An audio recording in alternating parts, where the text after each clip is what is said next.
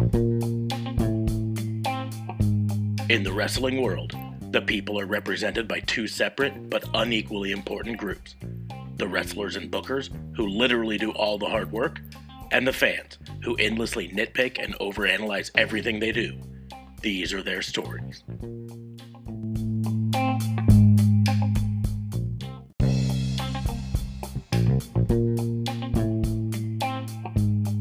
Welcome to Raw and Order, the wrestling booking unit, the only wrestling podcast on the planet, falsely claiming to be the only wrestling podcast reviewing Clash of Champions. Yes. Not the only ones? Stop what? It. I am your host, Detective Mark Smarks, and I'm joined by my partner in crime fighting, District Attorney Vincent Gayfabe. What's going on, man? How are you? I just got done watching Cocky. You actually listened to me watch the last match, and I feel a little bit like I went to a Korean massage parlor and got a really good massage, and that's it. Also joining us today, our RCMP. I'm not going to say who I stole that from. I'm just going to let everybody know I stole that. Also joining us, RCMP JLB. What's going on, man? It's good, it's good. So, I'm kind of curious. If he's your partner in crime fighting, and I'm just Mr. RCMP, what does that make me exactly? Am I a colleague?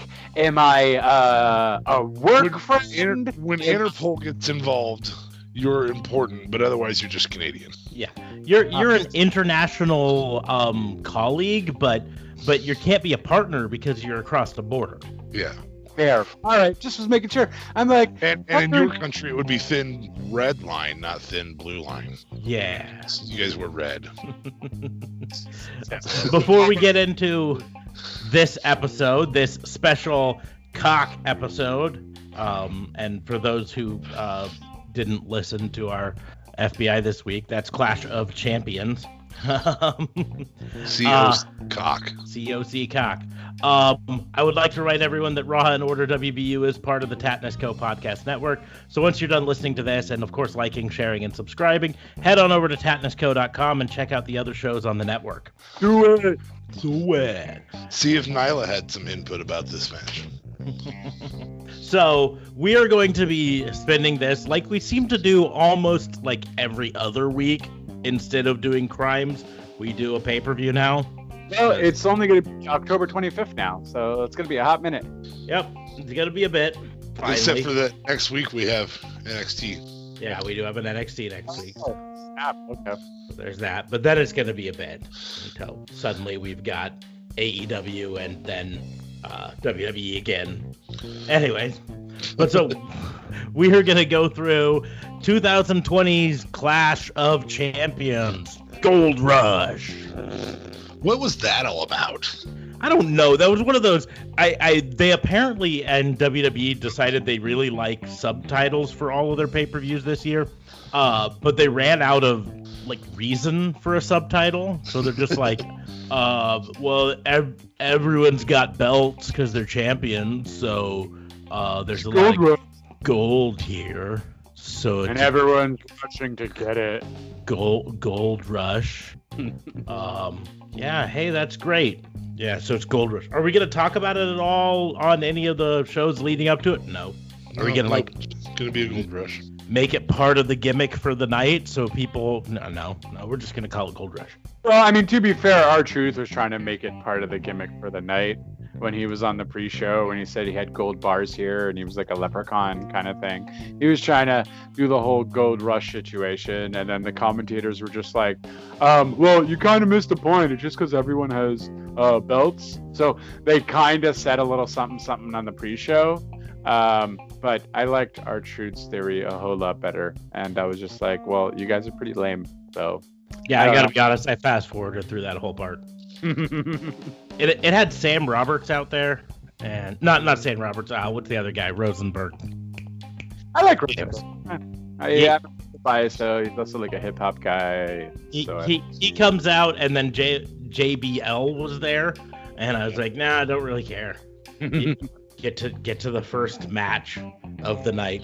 So before we get to the matches, they did announce on the kickoff show, And if we paid attention to wrestling rumors and news, we kind of knew it was coming, that 3 of the WWE superstars were not cleared medically to wrestle in the matches that they had planned for the night. So, Nikki Cross, not cleared to wrestle. They didn't say why. I think anyone who's paid attention to what's going on in the world today has a pretty good guess as to why.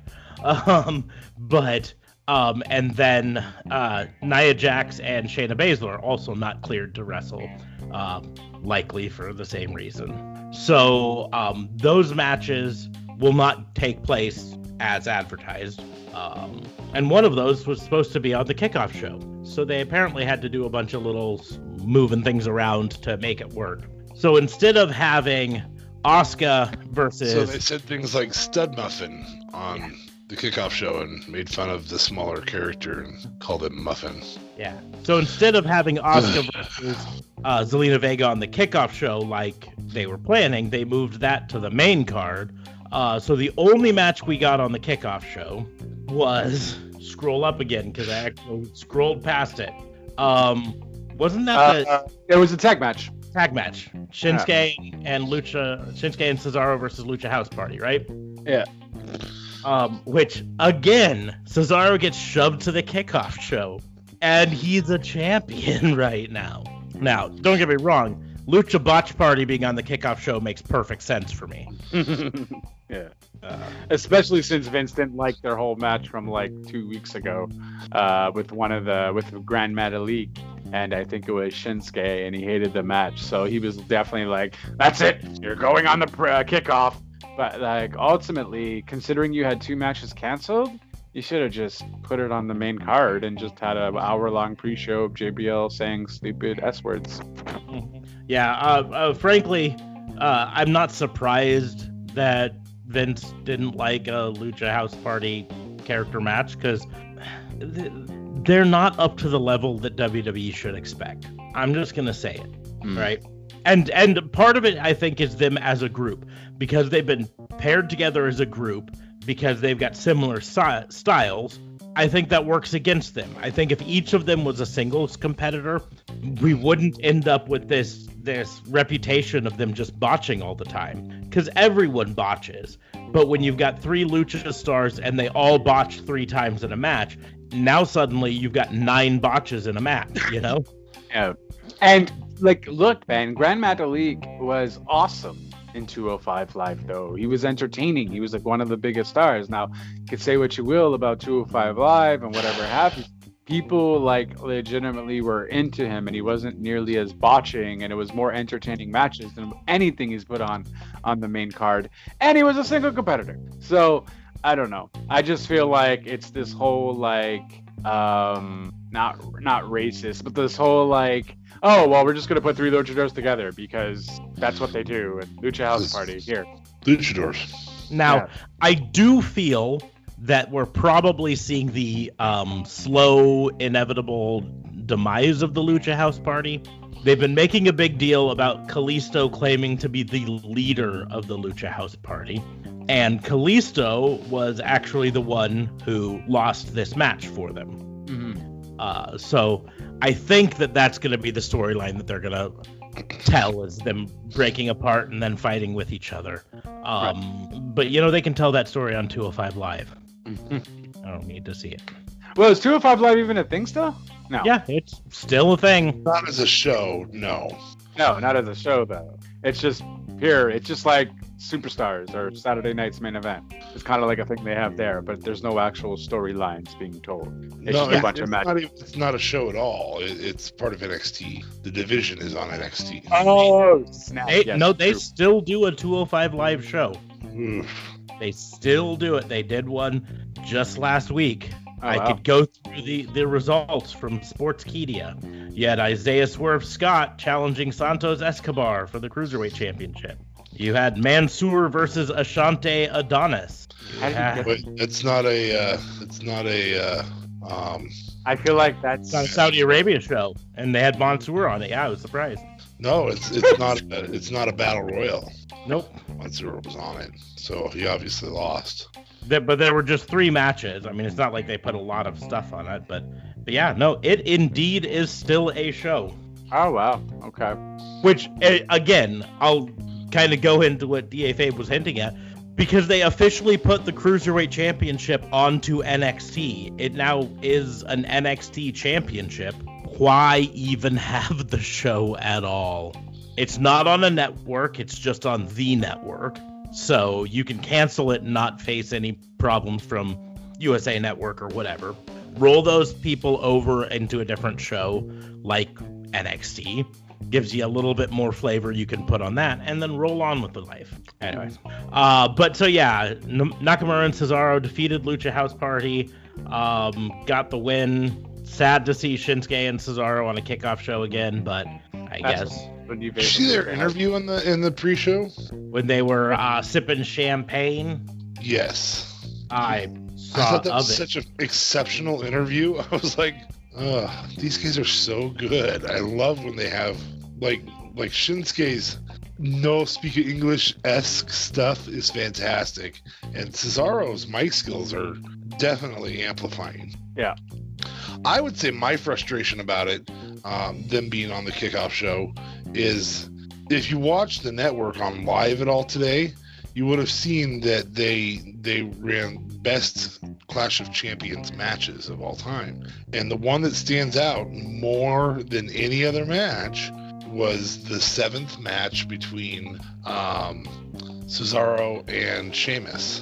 And you just think to yourself, oh, gosh, these guys are so good. And you realize that they've been regulated to not so good. Yep. Yeah, Cesaro's been so good for a very long time, though. Like, they just don't give him any opportunity, and they always stick him in certain things. Like the bar was cool and everything, but essentially you saw his true potential. Well, not only in NXT way back when, but when that whole him breaking his teeth on the turnbuckle thing happened, you saw this guy still power out through that entire match and do still phenomenal things. And I just thought that was a sign, like, all right, this guy's gonna get like a humongous push now. Vince sees that this guy's like a workaholic. He's in it to win it, but nope, still on kickoff shows and still seemingly in tag team. Like, I don't know. But moving on to the actual show. Yeah. We start off with a fire match. The Intercontinental Championship ladder match kicks off the show. Kind of surprised me there. I think they were trying to get the ladders out of the area. Yeah, it must be, but you'd think, and the quality of this match really deserves to be farther into the show, if you ask me. Absolutely. I mean, we said it when we were talking beforehand, when I was still watching the show. Match of the night. Like, insanely impressed with this match. So, the finish to this match came when Sami Zayn decided to stop playing fair-ish and start playing a little dirty, and he pulled out 2 pairs, technically, of handcuffs. The long ones with the chains, not the little short ones, like, most of the time are used. Like cops use. Yeah, like cops use, not the small ones, like the long ones. Anyways, and he handcuffed Hardy to a ladder on the outside through Hardy's gauged ear. Gauged ears. That was awesome. Very creative. Not expecting that. And creative, then, but so I had mixed emotions about that, because it seems like Vince might be obsessed with Hardy having gauged ears. It does seem like he's a wrestler, but you have gauged ears, so we're going to make it a point to point it out all the time. Yeah, he does seem to be kind of harping on it a bunch. I was thinking that leaves a perfectly good time for them to do a little stage makeup, and have Hardy rip it out and win the match by ripping out and all that stuff. But they did not do that. Sami Zayn also attempted to handcuff AJ Styles to the ring ropes, but got distracted for no reason in the middle of doing the handcuffing and went away for a second. And then when he came back, AJ Styles blocked it and started to attack Sami Zayn. So Sami Zayn handcuffed himself to AJ Styles. Damn right. which at the time didn't make a whole lot of sense. Right. But then it led to AJ Styles trying to figure out how to get to the top of the ladder with Sami Zayn still attached to him. I was literally yelling, like, AJ, just pick him up. Yeah, Like, just carry him. Firemen carry him to the top of the ladder. And that's what he started to do. And then Jeff Hardy comes in, holding the ladder up by his face so that it doesn't tear through his ear, and goes to attack. And during that, while they're both distracted and incapacitated, you see Sami Zayn pull a key for the handcuffs out of his pocket, or mouth, I think it was, and unlock himself, and then clamp AJ Styles to the ladder, and then climb up and win. So Sami Zayn is now officially a genius. the Intercontinental Champion. Intercontinental. The More enunciation. Intercontinental Champion. Because it only takes a true Canadian to be IC champ, baby. Woo! No. Great match, though. Amazing match. Great match. Probably almost any place that you see will call this match of the night. Yeah. It'll be interesting to see if this gets any stars ratings from Meltzer in the end. Meltzer's been a little bit stingier on stars during COVID, mostly because of Cinematic abilities. Cinematic matches. He doesn't believe it's fair to give a star rating for something that's pre-recorded and could be edited. This one obviously was not edited. It may have been pre-recorded, but I don't think so because they had the Thunderdome there, so I assume they did it all live. Yeah. I didn't hear any reports of the Thunderdome being called in earlier in the day or anything like that, right? So I'm assuming it was done live. But on top of that, AEW got a 5-star match at All Out. Was it when they had that? No, was that just Dynamite? Just Dynamite. Anyways, the Parking Lot Brawl got a 5-star match on AEW the other day. So it'll be interesting to see where this lands on star ratings, because I didn't find too much to actually complain about. Like, I didn't expect Sami Zayn to win, but I don't have a problem with them winning. Yeah, I'm 100% okay with how he won. Yeah. I kind of wish they would have done something a little bit broader with the handcuffs, like when he gets out, a big thing of him handcuffing AJ to a corner instead of just to the ladder, things like that. But that's all nitpicky little stuff. That's just my theater brain saying, well, this would have looked cooler, not actually affecting the match.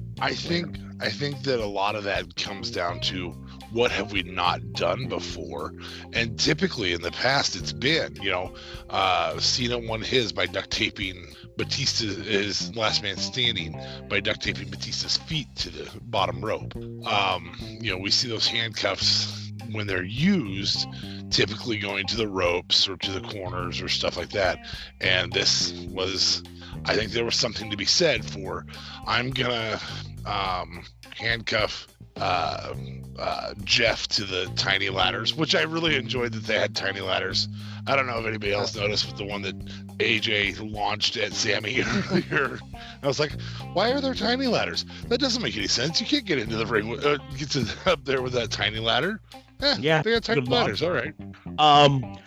My problem probably with handcuffing him to the ladder is, what's one of the most overused tropes in stopping someone from winning a ladder match? Knocking over the ladder. If you're handcuffed to the ladder, all you have to do is pull your arm and you can knock the whole ladder over. Oh, you mean with AJ? AJ. Yeah. So that's why. Yeah, and I didn't get that either. Why he didn't just push Sammy's feet, because his arm could still reach through. Just here you go. Here's the top of the ladder in your face. Now I have time to figure out how to break this ladder and get the handcuff off. And so that's why I think handcuffing him, or at the very least handcuffing him to like one of the lowest rungs of the ladder or something like that. So leverage wise, I don't know, but I think handcuffing him to a corner would have been a better visual.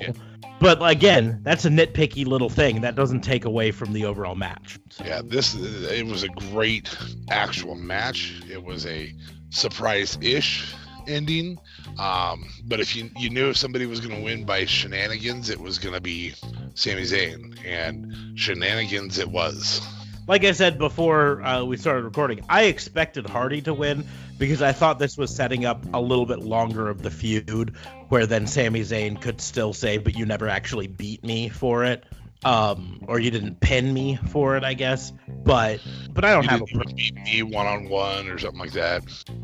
But I guess they could technically have Hardy say that and set up another one, I guess. But anyways, moving on, we had the 24/7 championship. Of course, it wasn't like an announced match, but it was like R-Truth walking backstage and walked by a referee and for some reason or other talked to the referee. And the referee's locker room. But He was gonna hide in the referee's locker room. But then in the dressed as an old gold miner. But then in the background, you see Drew Gulak doing his goose stepping warm up, which Drew Gulak wasn't on the show, so why was he even there warming up? But that's beside the point. Drew Gulak Because Vince calls everybody in for everything. Yes, it's all hands on deck. But I'm just not in on. case. But I'm not on the show. You might be. You might I have never know when I'm going to change the script. 24/7 championship, which he did. So Drew Gulak spotted an opportunity and rolled up R-Truth to win the 24/7 champion. Now he's roll-up champion. Yep. Now, I'm going to just do a spoiler because I don't remember when the second part happened. It could have been just 5 minutes later or 20 minutes later or an hour later. But eventually, R-Truth came back and rolled up Gulak for a win. So R-Truth is still champion. R-Truth is a 77-time champion. Yes, sir. 77 times. I don't know if anyone's going to beat that record. Never say Flair's never. got some work to do. Come on, Flair, get back in the ring. Moving on, we had the Raw Women's Championship match. Of course, like I said, this was supposed to be on the kickoff show, and they moved it to the main card. Asuka versus Zelina Vega. And this was a decent match, but am I the only one who thinks you would have had to have been stupid to pick Zelina Vega to win this match? Yeah. Well, for sure. yeah, I mean, Well, yes and no, because they were kind of building her up and like, okay, maybe they're going to try to do something with Zelina after the whole manager thing. Maybe they're going to give her a push. It's a new face. I remember her being somewhat decent in NXT. I don't even think she wrestled even that much there either, though. But for sure, I guess Asuka was going to win it. I was just expecting maybe for like some surprise to come out. And interestingly enough, there was, though. Well, I guess. Marks, explain it. I'll let you do your recapping as you do so great. Explain a surprise. There was really no surprise. Asuka won with the Asuka lock in a relatively short match overall. And then afterwards, Asuka complimented Zelina Vega. And Zelina Vega looked like she was going to bow and pay homage to Asuka. And when Asuka started to bow, Zelina Vega kicked her in the gut and attacked her and then left. So it was a good match overall. But again, Zelina Vega on Raw, since coming up, has had very, very few singles matches. Like, very, very few. She's been in a couple mixed matches, but very, very, very, very, very few televised singles matches. And that's why I say no one in their right mind expected Zelina Vega to win this match. They didn't build it up long enough for her to be a viable challenger, right? Lacey Evans got more build up before her first championship match. So this really just kind of felt like, let's throw her in a championship match now. And I gotta be honest, it's probably because they've got enough other women who are either out sick, injured, stuck in another country, or whatever. And so there's part of me that wonders if this isn't just filler until they bring someone like Tessa Blanchard in to be a real challenger for Asuka. I thought Tessa's going to NXT. Tessa They have has vignettes that we are assuming is Tessa. I should rephrase that. the vignettes that I've been seeing on NXT mostly are suggesting it's a male superstar that's coming, and they specifically say that they're coming back to NXT. No, I'm talking about the one with the heels. The one that's playing on SmackDown. Oh, is that on SmackDown? Okay. That's on SmackDown, and it's almost 100% Carmella. It is. Oh yeah, that's definitely Carmella. It They is. did, some guys did like a whole close-up of her arm tattoo that they accidentally showed, and Carmella has that same tattoo. So yeah, it's 1,000% Carmella. yeah. Here's the deal: if Tessa follows the change it. if Tessa follows the traditional path, then yes, she would go to NXT first because that's the way almost everyone goes. But I could see them hot-shotting Tessa to the main card just to give a shot in the arm to the women's division on the main card. Because let's be honest, NXT women's division doesn't need any extra help right now. No, they haven't even tapped into Scarlett yet. Yeah. And that's the deal, is they've got a lot of talent on NXT. They don't have much, well, not saying they don't have much, but they're a little bit lighter on talent on Raw. Now, frankly, who they should have put instead of Zelina Vega would have been Peyton Royce, if you asked me. It's been rumored they're wanting her for a push right now anyways, and a singles. Throw her in there and have a shot. But no, it wasn't a bad match. It was short. I'm trying to see if we got... We didn't get to see Zelina's wheelhouse though either, other than trickery. Other than at the end trickery, and Well, there was trickery early too.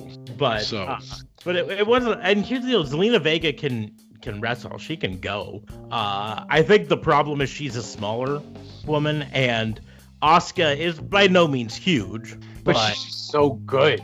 You know what I mean? Like I'm sure Asuka could sell and so on, but you have to give her a little something.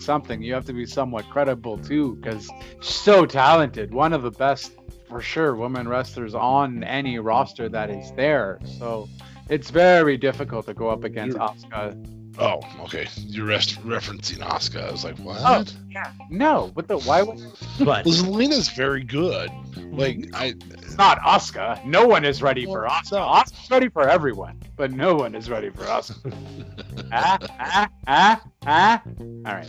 And that's kind of- applaud your- well, and that's kind of what I was saying is like Asuka's not a tall girl. She's not a big girl in any way, but Zelina looked downright tiny next to Asuka, Yeah, and I think that plays into the credibility of that match for me. That it looked like such a mismatch, and the fact that we haven't had a long build-up for Zelina Vega made it a little bit tougher to take her as a legitimate challenger. Kind of reminds you of another match later on in the night. That description that you just gave. Kind of reminds me of the next match, Bobby Lashley versus Apollo Crews. They are relatively close in size. They're only like 40 pounds apart in size. Yeah, that's valid. Yeah, only And like Apollo's like pounds. But Apollo's like 2 inches, 3 inches shorter, so that compensates for that. Their builds are almost identical. Apollo has way more aerial skill, and a lot of the same strength and power, which we saw from his exploder during this match. I'm starting to become a believer in Apollo, and I wish they'd have done something different than they did. Go ahead. No, I'm 100% a believer in Apollo. But next to Bobby Lashley, Apollo looks like Bobby Lashley's mini-me. Yeah. And that makes it a little bit tougher for this match to get the footing that it needed to.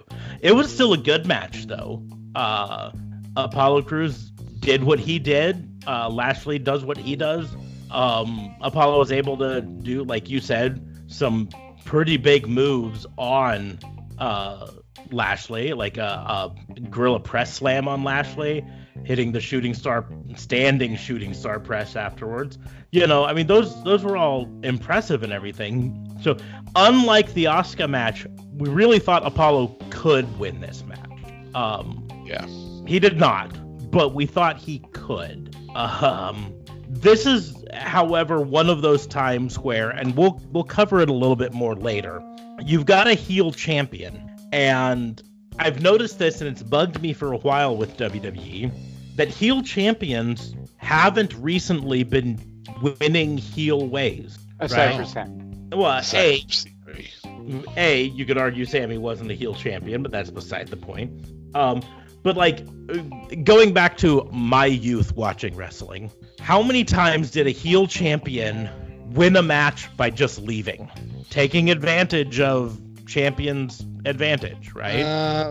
Didn't Bailey sort of do that tonight? Bailey attempted to at one point and then left, and then she got did. herself disqualified. She did get herself disqualified. So that's the exception, not the exception. That's the first time in, I think, a year that I've been keeping track that a heel has won in a heel way. Well, there's been low blows and stuff without the ref looking. Yeah, but that's a heel way. I'm trying to get my point across here in a way that, because there's a certain type of heel tactic that's not cheating when the ref isn't looking. That's just simply taking advantage of the fact that the rule set, the taking advantage of the fact that you cannot lose the championship unless you are physically beaten in the ring. And so the walk out of the ring for the count out, the flat out cheat in front of the ref to technically lose the match, but you hold on to the championship, because you don't get paid extra in kayfabe based on your wins. You get paid extra in kayfabe based on being the champion. So it doesn't matter how you win. You don't even have to distract the ref and low blow to win, because even if the ref sees you low blow, you still keep the championship, right? And this is one of those matches where Bobby Lashley's part of he's not just a heel champion, but he's part of a heel champion stable that has no problem with the idea of overwhelming odds. So why didn't you just have the Hurt Business come out? Why didn't you just play the Hurt Locker instead of this? Hey, that was a great movie. Why didn't you just have the Hurt Locker? God, I did it again. Why didn't you just have the Hurt Business come out and cheat to help Bobby Lashley win? That's, I guess, my point. Because you're not a writer. That's why. Yes, because I did not write an Oscar-winning movie. Oh, darn it. I'm still talking about Hurt Locker. Anyways, in the end, though, Bobby Lashley hit the Lashley whatever submission Hurt Lock. I love that in unison your co-hosts all say Yeah, we're all cheesy like that. But so good match. Again, we've already had the best match of the night. Spoiler alert, none of the matches after that ladder match quite get to best match of the night. And honestly, we've seen Lashley, Cruz, MVP. I'm tired of this. This whole just stop, just go different routes. Give Cruz another opportunity at something else. Bring Cruz with Ricochet. Let him go after the tag titles, or I don't know. Like I'm done. I'm just done with. Like the Hurt Business and what's it called? Retribution. That's cool. I like that. Make that a thing. Make that happen. Cruz can go do something else now. Oh, don't get me started on Retribution here.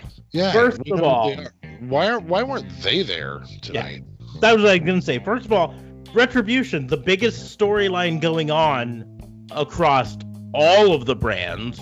Well, not all of them, but all of the main brands, because they were on both SmackDown and Raw for a while. Didn't make any appearance at this at all. Secondly, who thought the stupid new masks were a good idea? Listen, Dollar Store had a crazy sale on masks, and Vince was like, oh, this is some good S word. I'm going to buy the whole store's masks open. I'm going to get a great deal. And he just gave everyone a mask and says, you're Retribution, you're Retribution, you're Retribution. Yeah. They weren't Dollar Store masks. They were Spirit of Halloween masks, as you know, those stores open up all around us this time of the year, so he probably got a sponsorship. All I'm going to say is Dijakovic really needs to work on his Bane impersonation. He sounds more like Batman than he does like Bane. And what I also want to mention too, although the actual Retribution on Raw isn't good, their Twitter is phenomenal. Their Twitter game's pretty decent, but Our Twitter shall defeat you, and I will break your back. I was wondering when you would show up. But no, instead it's we're angry. Well, Oh my gosh.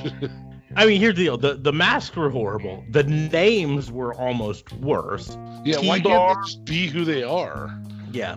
About the only thing that I can say from it is giving them these dumb names will allow them to, whenever this Retribution angle is over, just pretend like they weren't ever involved with it. Be like, no, I was just on vacation. It's me. And guys, and they get contracts. Let's break shit up. And then, hey, look at that. We get contracts. Lance Storm's tweet was hilarious. And I think you posted this to me, or maybe one of my other friends did. But Lance Storm was like, so wait a minute. If I would have, he's like, so they're allowed to break stuff and they get a contract? Well, you should have told me. I would have set that place in a blaze if it would have meant I kept my job. Like, yeah, it's just hilarious. I was like, you go, Lance Storm. You were serious for a moment, and it made me laugh. That was great. If I can be serious for a moment. Anyway. But yeah, 'cause So you got T-Bar, you got Slap Nuts, you got D's Nuts. I don't remember what the other name. Anyway, yes, I agree. The names were terrible. The unveiling was, well, the guy in the Jason mask. We still don't exactly know who that is. Most people think it's Shane Thorne, but Yeah. nobody really knows. Well, and that I think that's kind of what I'm saying is, aside from Dominic Dijakovic, who we're 100% certain it's him. In the and Bane mask.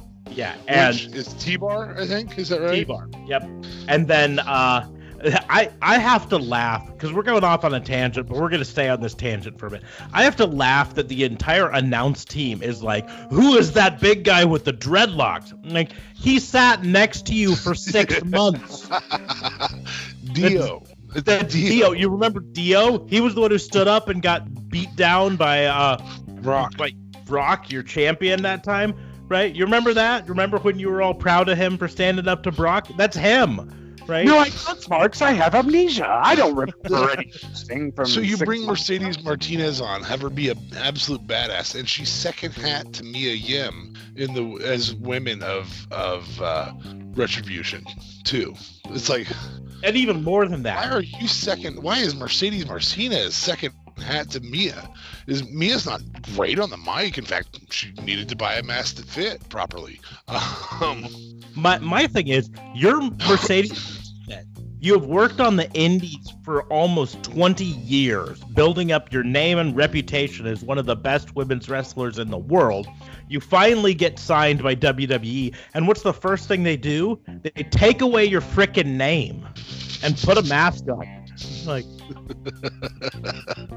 and I Like, just want the only person that's excited about this right now, well, Dio is because he can actually wrestle instead of just doing commentary. And then Shane Thorne obviously is like, yes, I am jacked. Finally, I don't have to wear that stupid vest. But God, just like I just have to say this, Mercedes. If you'd have signed with AEW, you'd be wrestling under Mercedes Martinez right now, and you'd probably be going for the AEW Women's title. Yep, that's a valid All point. Back to Lashley. There's a huge, even though we're not doing WBU tonight or anything like that, I have to give a commendation to oh my God, I can't remember who he was in the match against. Apollo Crews. Thank you. I couldn't remember the name. I knew who the person was. On pulling out of Lashley what was probably his best match in WWE. It was a very good match for Lashley. Yep, that's valid. It's Still just didn't care for it though. well, you follow a 5-star match and tell me how great you are after that. True. Yeah.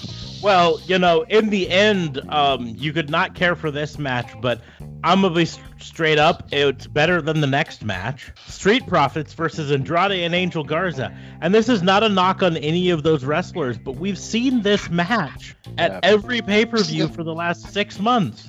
To be fair, same thing with Lashley and Apollo. Yeah, but If it's not mixed with MVP in replace of. I think this match was to tell a story, and if they break those two up, that's the worst decision they can possibly make. well, it's definitely to tell that story. That's what the story they've been telling on Raw for the last. The problem is Montez Ford has been the hero several times before. The thing is, what they're gonna do is they're probably gonna break eventually both the Street Profits and Andrade and Angel up, and Really? them all be singles. I think the Street Profits have a better shot of continuing being kind of a New Day sort of a team where they're still a team, but they also do singles matches. But Andrade and Angel Garza split up; they're never gonna get back together as a team. Period. I think that Vince looked at Angelo Dawkins and went, "Oh, semi-athletic big dude, Bam Bam Bigelow. I fucked up, Bam Bam Bigelow. I'll try and fix it." And he does it over and over and over, and he continues to fuck up large athletic man. Mm-hmm. Let Angelo Dawkins and Montez Ford be what we all so very much so enjoy about them. Yeah. Like, they're fun. So Just let the them do match, that. the match went on, ended with the Street Profits winning because, of course, they. Angelo Dawkins is a badass. Yeah. There's on the outside, and it was kind of very briefly shown, but it looked like Angel Garza might have gotten hurt. If you spotted it, you could see the referee throw up the X signal at one point. So, but it was just kind of very briefly. But yeah, Dawkins hit the spine buster on the win, even though it looks like Andrade kicked out, but the Street Profits still won. So No, but he did kick out though. Like the referee, I guess, just didn't see it or messed up, or because the other guy was hurt, they were just gonna end the match, sort of deal. Well, it could be that Andrade wasn't supposed to kick out and he instinctively did, or something. Who knows? Or that he was supposed to, and he didn't realize that the script had been changed because Angel was hurt. Yeah, who knows? But the Street Profits won. Here's hoping that's the end of this feud, because we've seen it 1,000 times. Let Andrade this and is Garza the problem feud of when it. you want to have 67 individuals and no tag teams is some individuals get buried. So, just to give you a live update, according to Mike Johnson of PW Insider, it's believed that the injury was related to Garza's hip and not his leg. Johnson added that Garza will be getting checked out to confirm, but the belief is the injury may not be as serious as initially feared. Yeah. Hey, here's No, what we're up on the pin though. here's what it comes down to is, in the end, Andrade legitimately can hold his own as a single star. Yes. I don't think main roster Angel Garza has it right now as a single star.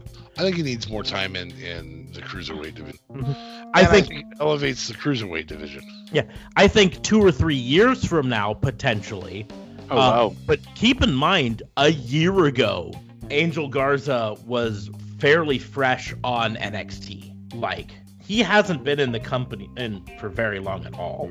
I'm looking up to be certain, but because I want to say it was right around a year ago that he started in NXT. We'll see what cage match. Let's see. 2019 was when he was signed to WWE. Before that, he wrestled all over the place elsewhere, but not. So yeah, he's only been in WWE for about a year, and that's kind of. I don't think he's seasoned enough to hold off a singles run on the main roster right now. His debut was February 5th of 2019, so a year and a half, and he lost to Mansoor in his first match. Must have been in Saudi Arabia. But his gimmick is nice though. Like, I like his gimmick, how he's flirtatious or whatever. Like, he can have a good storyline gimmick. And I don't know, like, I want to see him more in single competitors to see how he really is, because they kind of always do the same thing with them both in tag teams. So I need to see more of him, I guess. His NXT television debut was June 12th of 2019 in the Breakout tournament. So, but that's my point. I don't think Angel Garza right now is ready for a singles run on the main roster. Send him back down to NXT, and he'll be a contender on a daily basis down there. But I think main roster, down over there. We've had a long time of calling NXT down there. It's a bad habit, but it's hard to break. Anyways, we will move on to a changed match. It was going to be Bayley versus Nikki Cross for the SmackDown Women's Championship, but as we mentioned before, Nikki Cross, no S there. So... no speak English. So... Bayley comes out and does her in-ring promo saying Nikki Cross can't be here because she can't wrestle. So just announce me the winner. And then they said, and then she was like, we'll do an open challenge. Whoever comes to the ring, I'll fight them. And then there was just a very briefest amount of time and no one showed up. So she's like, oh, no one showed up, so announce me the winner. And then music hits, and it's Asuka pulling double duty this night. You said duty. Double duty. I'd said it twice. Oh God, we're pathetic. Anyway, go on. So the match happens. Asuka versus Bayley. We've already mentioned before. Asuka technically gets the win because Bayley decides to cheat and just not cheat, actually, just disqualify herself with a steel chair to Asuka. So Bayley loses, but takes advantage of champion's advantage and keeps her belt. The match itself isn't really the point. I kind of said this beforehand. I'm pretty certain that the overall structure of this match was exactly the same as it was going to be with Nikki Cross there. That this match was really set up for Nikki Cross to win via disqualification, and then after the match, Sasha Banks comes out and just beats the tar out of Bayley. That was kind of fun to watch. That part definitely happened. And it was fun to watch. Sasha Banks spent maybe a little bit too much time overselling her neck injury, but I guess, whatever. Better than underselling a broken jaw. I feel like that's referencing something yet to happen. Foreshadowing. But yeah. So afterwards, Sasha Banks hits the ring, takes out Bayley's legs, hits her with a bunch of kendo stick shots, hits her with a chair, goes to hit her again with a chair, and Bayley rolls out and runs away. So nothing special, but like I said, I'm still relatively certain it was effectively. I think with Nikki Cross, it would have been a longer match, but I think the overall structure was probably the same. Yeah. Sorry, I didn't want dead air there. I just chose to give it to you. It's okay. It'll all disappear when I hit that remove silences button.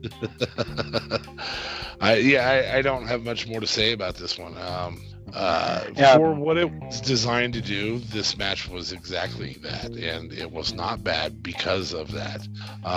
But it wasn't a great match by any means because it wasn't designed to be a great match. Exactly. It was exactly what that's it. So exactly, yeah. So longer match. I would have thought maybe if it was not Alexa, but Cross in it, maybe we would have seen Alexa, but maybe not.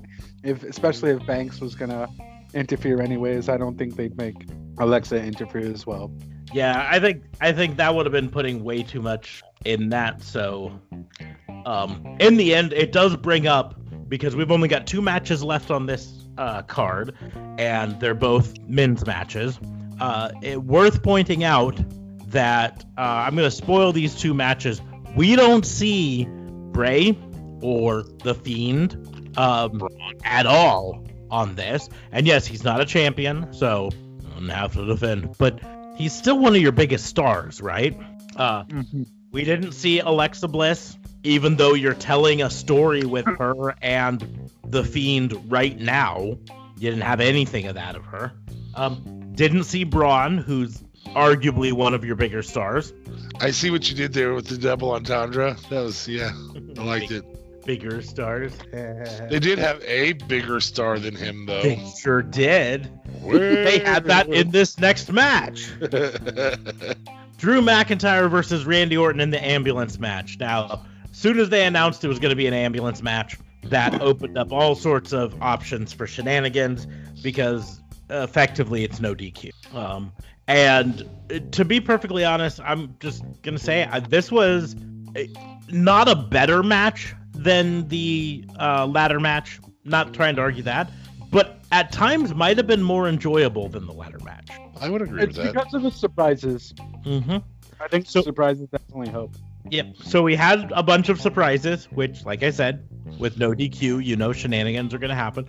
The first one was Big Show coming out and attacking Randy Orton, getting back at him for punting him. Was it 3 months ago now? 4 months ago? Yeah, a neck brace. Yes, came out still in a neck brace because punts are that dangerous and deadly, right?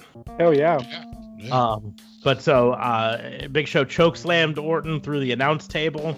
I'm going to go off on a tangent. One of my problems with these COVID era pay-per-views is there's not a Spanish announce table at ringside anymore. Right. Announce table. It's kind of sad. Did you just say it was your favorite announce table? No, I just said there's just the standard announce table. First of all, can he not have a favorite announce table? Why? I suppose, yeah. If you were going to rank the announce tables, would the Spanish announce table not be your favorite announce table? I suppose it would be. Come to think of it. Like, are you really gonna put the Mandarin announce table above the Spanish announce table? I mean, it's just there. Yeah. No, I deeply enjoy the Japanese announce table. Because it's got. Yeah, Funaki is the reason. That's it. I'm done. That's the whole thing. But so you had Big Show, and then effectively the storyline of this match was Randy Orton powers through everyone attacking him, which almost made me think throughout it that Randy Orton was going to win, because the storyline of him overcoming everyone and their dog being angry at him and coming after him, and somehow or another he wins. I could see them doing, but they didn't. So the winner was Drew McIntyre. He actually won it with a punt kick, but we'll get to that. In the end, we had Big Show up. Then later we had Christian show up. Then later we had Shawn Michaels show up. And then in the end, we even had an appearance by Ric Flair. So the only person who didn't show up that really should have was Edge. And I think that's just because he's still injured. Quite possibly. Could be that he couldn't make it in from Canada. Oh, yeah, there is that too. Because I believe Christian lives in Florida, and Shawn Michaels, of course, lives in Florida, Wait, why is that? Texas. Yeah, Slash Tech, but he works for NXT most of the time. Anyways, Yeah. Okay, my bad. He's got to pay off that JBL debt. exactly. Oh my gosh. I'm so glad both of you guys remember that really bad storyline. But there was one moment that did make me groan a bit in this match. And that's when McIntyre claymored a door off of the ambulance. I didn't hate it. The reason it made me groan is not the effect itself. It was when the door came off, you could see very clear as day that all of the wiring between the door and the thing had been cut, not torn. And I was like, like, come on, guys, you're better than that. Oh. Apparently they're not. Apparently they're not, no. Apparently I overestimated them. Yep, one job. But, like I said, it just a little bit of a groan, just because it's like, come on, you guys could do a little bit better than that. But they didn't. Did they? Apparently they could not. Or apparently they didn't wanna. They're like, yeah, no one will notice that. And they were wrong because I did. So one person noticed that. And only one. Probably just And One And give honestly, credit they to do need deserves. to only please one person, and that is Vinnie Mac. And you know what? Vinnie Mac probably thought that was some good S words. So, yep, you're alone in this matter, and no one will care. You're not the audience of one they're catering to. Yeah. apparently not. So, so Christian was able to attack him in the back and beat him up for. Now, the one thing I don't understand is this is a no DQ match, an ambulance match. Every time someone came in and attacked him, Big Show, Christian, the referee was like, "You gotta go," and the people were like, "Okay, fine," and they left. And I'm like, "Why would you leave? Just keep beating them. They can't stop you." Because then you would still be here complaining that what was the point of having this match if you were just going to do this anyways? Ambulance matches suck. And the groan would have been bigger. Maybe you haven't heard the predecessor to our show. Yeah, where fans endlessly nitpick everything. That's what we do. Literally a part of our job role. Yes, Yeah, that's valid. we set that expectation from day one, and that's what we're keeping it to. Needlessly and endlessly. Son of a bitch, you just pulled it off. Good job, Smarts. They end up coming back to the area where the ambulance is. They get up on the hood. Orton slams Roof. McIntyre through It's the called a windshield. roof. No, they're on the hood first. Okay, I'll And give you then that. it goes through the windshield, and then they get on the roof. By the way, his back was fucked up on Yeah. that shield. It Yeah, looked I- way worse than Corey Graves was selling Sami Zayn's back. Mm-hmm. Way Well, the worse. feelings. Again, mentioning the street fight brawl on AEW, Trent got his back a little tore up by a similar slam through a windshield, but it was nowhere near as tore up as McIntyre's back was. Oh yeah, McIntyre's getting glass removed. Like there is no way. That's not legit glass shards involved. Holy In cow! the end, they're up on the roof. The roof, it was not on fire. Orton knocks McIntyre off, and he's standing up there like that was, I don't know, a really big deal that he knocked. I mean, in reality, he knocked him off, but he's hanging from the top, and then he like stomps on his fingers, so he drops to the ground. So it really was a pretty tame fall. But Orton's standing up there thinking he's, cool shit, and turns around and bam, sweet chin music.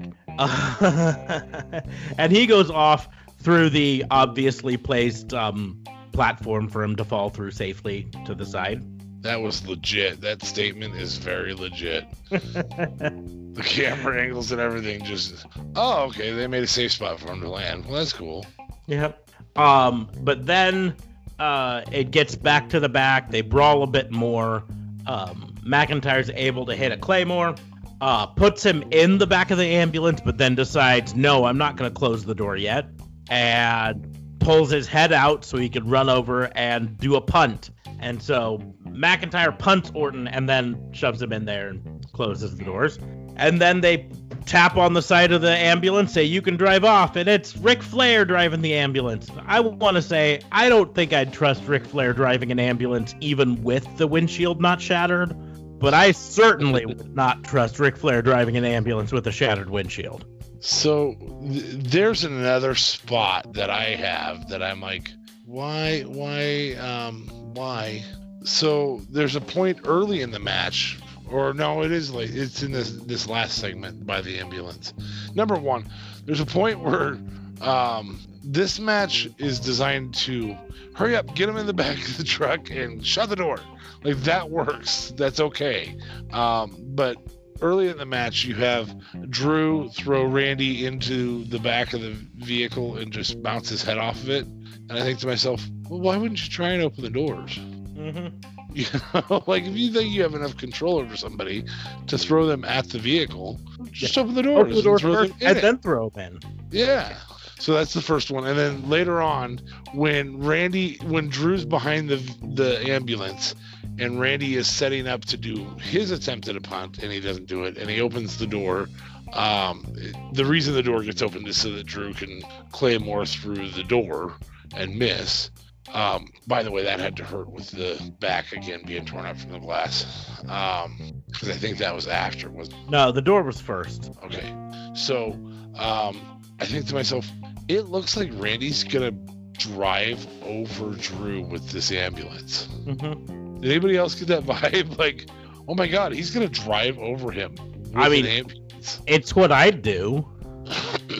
Like, yeah, your goal is to if incapacitate. you're still alive that far into that match, that's definitely what I'd do. But my favorite part, however, was when Randy Orton tried to pin Drew McIntyre on the hood of the vehicle, forgetting entirely that the rules of the match are you have to put him inside the back of the. I just thought it was funny because he starts to roll up and grab the leg, and then he's like, "Wait a second, no, never mind." I don't know. But this was a good match. I don't think, in my opinion, it was as good as the parking lot brawl on AEW. But part of what made that one so good is it had 4/5 people involved with it. So it said 5 people. This one did have 5 people involved overall, but the parking lot brawl could go and focus on Santana and Trent for a bit, and then go over here and there's Chucky and Ortiz, and then back to whereas this, even when there was the interference, it still was the same people. Not to mention grandma or mom showed up in the other Sue. So speaking of, Sue has her own Pro Wrestling Tees shirt now for AEW, and I think that's awesome. Anyway, hashtag not sponsored, but hashtag go buy a Sue shirt. But so this was a good match. This was entertaining. Kind of playing into what we were saying earlier. This was a very good pay-per-view that just felt like it didn't give you a payoff in the end. Because so far, we've got one match. No titles have changed hands. Except for the 24. Zayn. And Sami Zayn technically wasn't officially the Intercontinental Champion. So even though he was the Intercontinental Champion, and he made a point of telling Kayla that later.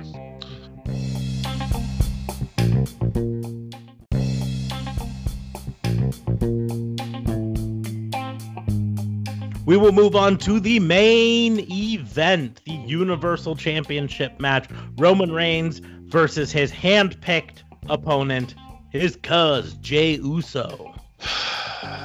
Yep.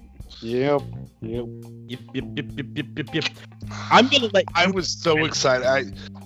This is the first time in months I've been excited for in years, been excited for a Roman Reigns match. Actually excited for a Roman Reigns match.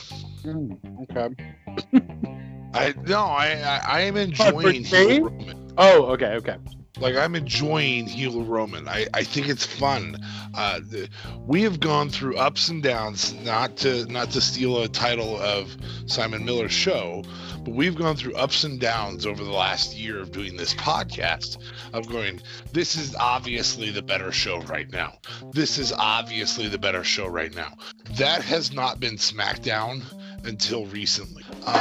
I would say NXT is still slightly better, but not by much. SmackDown storylines have me intrigued. I know that Smarks just flat out gets pissed off about the whole Fiend thing, but Smarks is watching it every Saturday after he's DVR'd it or found a way to watch it. And because, Sling TV. And he's watching it every Saturday and talking with us about it because he wants to know where that stinking Fiend storyline is going or what's going on with this Roman storyline. There's good storylines on SmackDown. I was intrigued by this one. I was like, what are you going to do here? Like, are you going to bring The Rock out? Holy fuck, are they going to bring The Rock out? No, it's not going to be The Rock. Oh my God, is Jay going to fucking win this? There was no gate for The Rock to rip, though. That's the thing. If there was a gate match or something, then we know The Rock would be there for sure. I have a feeling that The Rock is going to be in Vince McMahon's shit house here for a bit. I think that the way this is being sold prior to knowing where this went, I don't care about what Smarks is saying about The Rock being in Vince's shit house. Oh, okay, but politic related. Have to get into it. It has nothing to do with politics. Okay. Well, I mean, I guess a form of politics, but not American politics. No, it has to do with the fact that Ken Shamrock is being inducted into the Impact Hall of Fame, and The Rock is going to be presenting him. Yeah, I guess I don't care.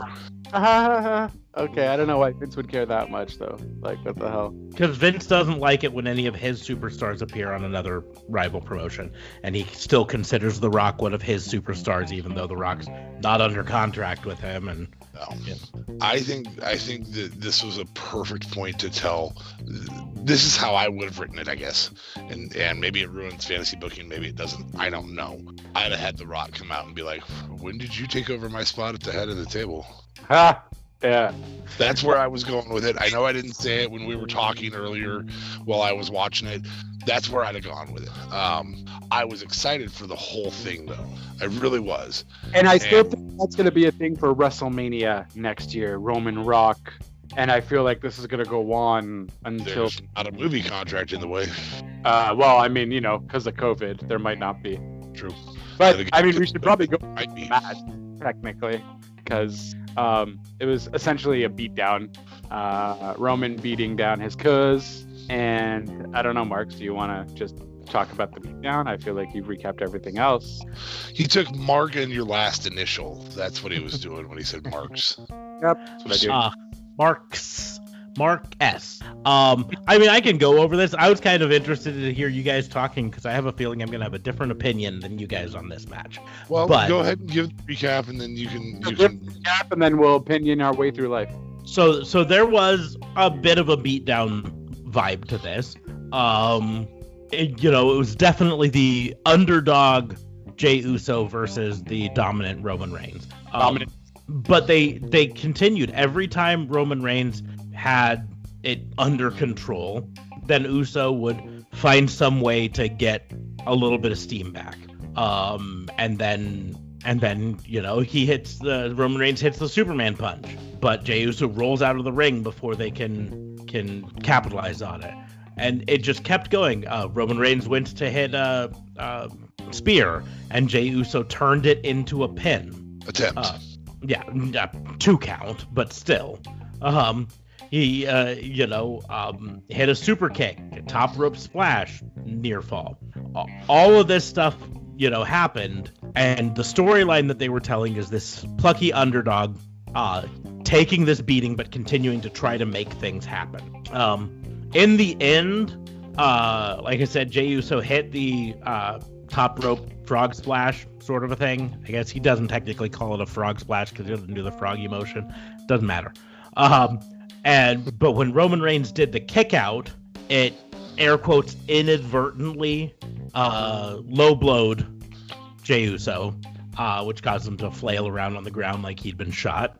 And that allowed in the testicles, yes. And that allowed Roman Reigns to have control. Yes, on the show cock. On cock, he got hit in the balls. It was a cock and ball. T-shirt ideas.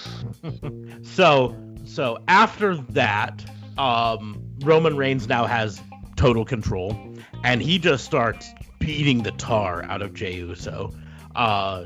He doesn't go for a pin. He just keeps holding him and beating him up, saying, "You need to acknowledge me as the tribal chief." And then Uso refuses, and then Roman Reigns hits him with a spear, and then gets in front of him and says, tell the world on my camera that this is my WWE and I'm the tribal chief. And Jey Uso responds, "Not today." And then Roman Reigns beats him up some more and continues to do this and continues to beat up on Jey Uso. And Jey Uso continues to say, "I'm not going to say it. I'm not going to say it." And at that point, Jimmy Uso comes out, limping to the ring, selling leg injury. Or maybe legitimately leg injury. I guess I don't know. And says, "I'm going to throw in the towel." And Jey says, "Don't throw in the towel." And then Jimmy says, "But I'm going to throw in the towel." And Jey says, "Don't throw in the towel." And eventually... You say that I'm the chief. You say that I'm the chief. And Jey says, "Don't say it. Don't say it. Don't throw in the towel." And eventually, to get to the end of it, Jimmy Uso throws in the towel. So Roman Reigns wins the match based off of Jimmy Uso throwing in the towel. And then Roman Reigns continues to beat up on Jey Uso to the point that Jimmy dives into the ring and covers up his brother to save his brother. And that's the end. Roman Reigns walks off with the championship belt, and we fade to black. Well, and he also has that new look now. He wears the what do you call it? The Samoan tribe thing. Not good with names, Good but story, bud. Yeah. Well, the big thing, Roman Reigns is no longer wrestling in a vest, much to the confusion of my wife, who walked in and said, "Did Roman Reigns get a bunch of new back tattoos?"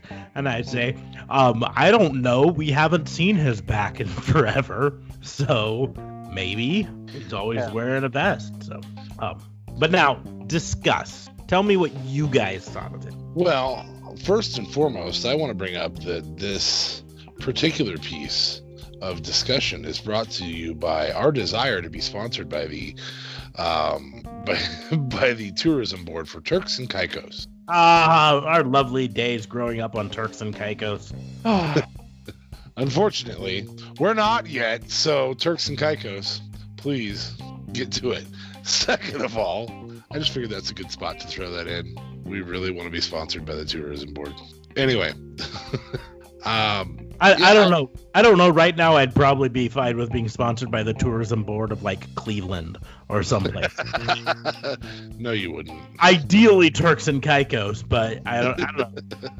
Jacksonville want to give me a shout out? I'm down. So we were just talking about The Rock before. You know what else rocks? Cleveland rocks, and you should go there. Guys, it would be perfect. Give me anything. I will advertise the ish out of that. Go ahead, Fabe.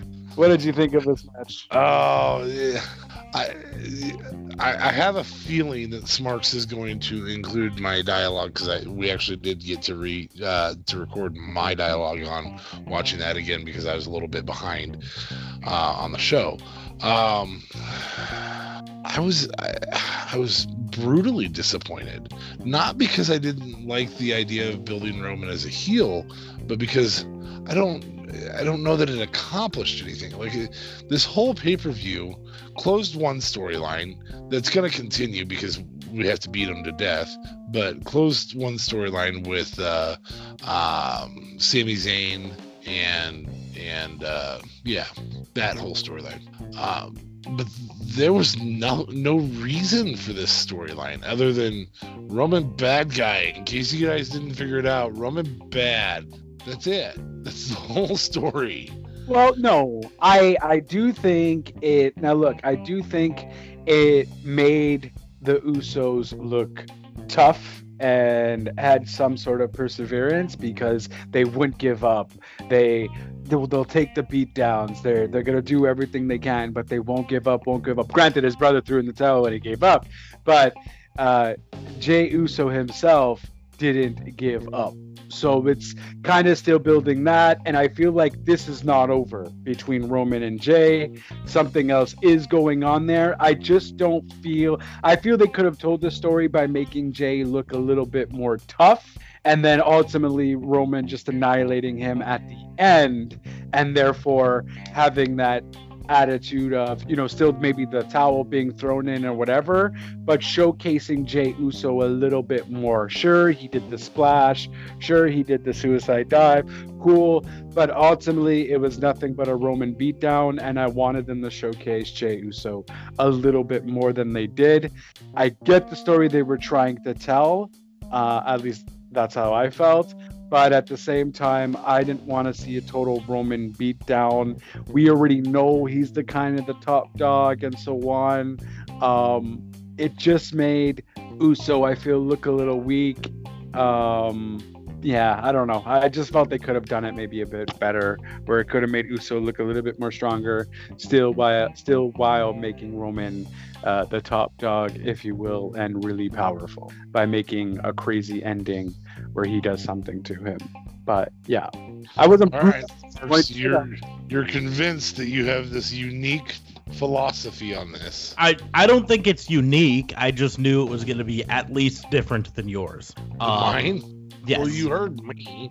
Yes. But even before that, like going into this match, watching it myself, even before knowing that you hadn't watched it yet, watching it, I was thinking to myself, Fabe's not going to like this match as much as I am.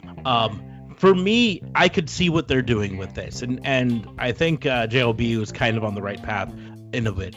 they were attempting to do a Stone Cold pass out type moment with Jey Uso.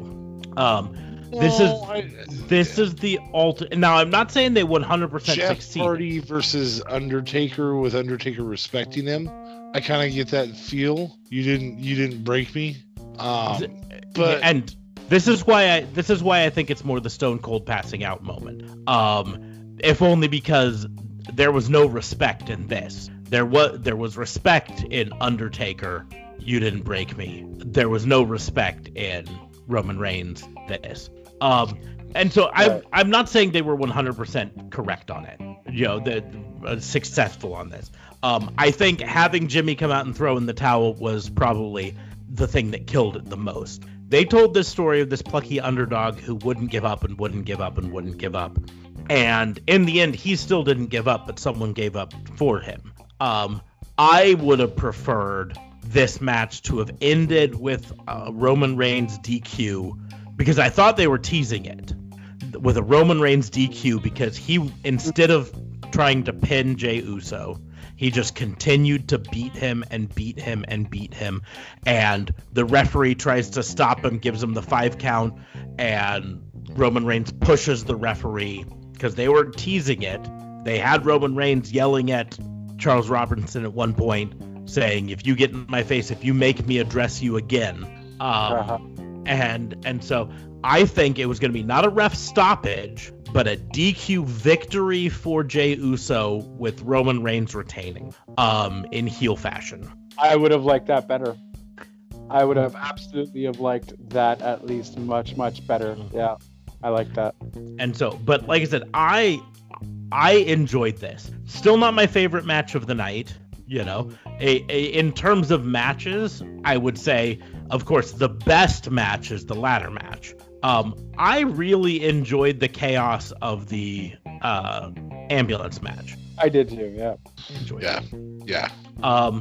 But I did enjoy this match. Overall, I pretty much enjoyed it. And the reason I can say for a fact that my take is not unique is I'm right now looking at CBS Sports review of Clash of Champions, and they gave Roman Reigns versus Jey Uso the second best grade of the night. Behind the ladder match. Okay. They gave the ladder match an A+, maybe? No, standard A. And they gave this an A-. Oh, wow. I just didn't think there was enough wrestling in it. I don't know. We'll see where the storylines go. Well, no, that's it. That's what it is, though, because it built the storyline well. Just as you had the Randy Orton McIntyre match kind of go full circle with everything, with everybody who punted, and it kind of told that nice story, and you not wasting a whole month over nothing with Randy Orton punting people, it created a full circle sort of thing. I don't know if necessarily it created that same full circle. Well, I guess we're in the midst of it. It's not over yet. Of that happening, but we are seeing the family now all getting involved, and this can only escalate to more people essentially getting involved, and there being like this crazy Samoan family breakdown, and we're definitely going to see more people get involved within the Samoan family. And that's why I'm hoping The Rock at one point this all gets sorted out, and The Rock ultimately comes and defends the Usos and whatever. It says, "Who made you the big dog?" I really do like that, and this is the only way you can make that happen, because Roman has mentioned, even The Rock has mentioned a bunch of times, I would love to face my cousin. I would love to face my cousin in a match at WrestleMania and so on. I don't know if they said WrestleMania specifically, but in a main event and so on. So if The Rock is gonna come back, you definitely want to come back for this, because it's his bloodline, it's his thing. He wants to give Roman that kind of like, you're the big man now. Roman's obviously would win, I would imagine, or it would be ultimately a respect thing. And The Rock wins, but Roman gets whatever, passing of the torch completely, if you will, even though The Rock hasn't been there forever. It's just we're in the midst of the escalation, and this is building hopefully towards something that will make it basically make more sense if you will. Yeah. So I know where they're going with it, but it's just I wanted more. Yeah, I'm right there with you on this. Here's what it comes down to is they're building Roman Reigns as this tribal chief who's letting the power go to his head. And what happens when a tribal chief lets the power go to their head? Eventually the tribe unites against the chief. Right. And so now we've got the first step. We've got the crown prince of the tribe, for lack of a better term, just got beat down and destroyed. Eventually, they're going to rally around Jey Uso, and we're going to see another shot at this. However, I think I mentioned this before the show. The biggest problem with this is right now, compared to Roman Reigns, Jey Uso does not stack up physically, right? Roman Reigns looks like a beefcake, and Jey Uso is a very fit guy, but dwarfed next to Roman Reigns. And so for them to tell the story of Jey Uso eventually rising up against Roman Reigns, if that's the way they end up going, I think Jey Uso would need to hit the gym quite a bit over the next few months. Yeah, But- and Jey technically has gotten bigger though. No, I feel No, he's definitely gotten bigger, but he's got a long way to go before he stands up next. I mean, here's the deal: is the same thing could be said if The Rock was standing next to Roman Reigns, right? The Rock right now is like a cement brick house of a man next to Roman Reigns. he's Or the king. could be He's the said king. about Dominic that Rey Mysterio needs to maybe hit the gym a few times before, he's the same size as his son Dominic. Well, he'll never be the same size as his son Dominic. And we should say stepson Dominic. Wow. I miss you, Eddie. Yeah, we do miss you, Eddie. And I was thinking I was gonna put a good line in terms of when we were talking about the Rock. I'll be like, he could come back as the gate ripping, the eyebrow flipping, the trail blazing. I don't know. I just really like that gate thing. I'm sorry.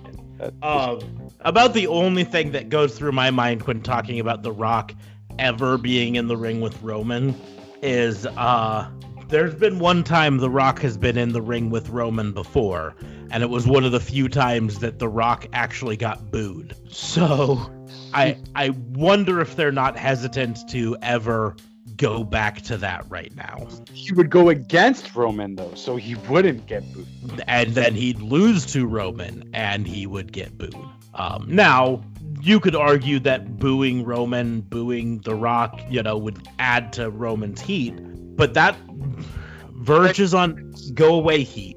Times. It's COVID times though, so there's no crowd to boo, and they could put any sound effects that they want because Vince controls everything now, and there's no WWE universe. There's just a Thunderdome which they control. So they're technically. You are correct on that, which brings me to a crime that I planned on filing tonight, even though we weren't doing a full WBU. I'm 100% fine with them piping in crowd cheers and all of that stuff. I am also 100% against them piping in "This is awesome" chant, which they did. They did it for the ladder match, which it was awesome. I didn't mind. Nope. They did it also during I think it was during the Roman Reigns match. Oh, really? Oh, Yeah, okay. towards the end, I think it was when Uso was starting to make another comeback, they started to do "This is awesome" chants. I'm like, no. Those chants need to be organic. Yeah. They 100%, like, you can have fake cheering and the crowd gets louder and quieter at times and all that stuff. That's fine. But "This is awesome" has to be an organic thing. It has to be something that the crowd is specifically saying. Now, if they wanted to implement something for Thunderdome where the people watching on Thunderdome could press a button on their screen to instigate a chant, right? That's one thing. But they're not doing that right now. All they're doing is someone in the truck is saying, "Hey, this would be where there's a 'This is awesome' chant. Let's do that." Yeah. So, no more "This is awesome" chants on Thunderdome. That's my charge. Yeah, no, I mean, at the same time, it felt really awesome, pardon the pun, to hear. I felt like I was watching it live again, although I see screens and so on. But to actually hear that chant, it brought me to a pre-COVID time. You know what I mean? And I kind of liked it because, at least for the ladder match, I didn't hear it the Roman match, but the ladder match, it sounded genuine. Even though they piped it in, it sounded like, all right, yeah, that's where you would have put a "This is awesome" chant. And I don't know, I didn't mind it, at least for the ladder match. You shouldn't use it unless it's crazy spots where you know the fans most likely would chant "This is awesome." I don't know why they would chant it for the Roman match though. That you can't. Then that's kind of scripting your own stuff that I don't like. Ladder match, I didn't mind it at all, and it brought a nostalgic feeling for me in, you know, pre-COVID times, and it was so wonderful. Yeah, you're just a sheep falling for the "This is awesome" nostalgia.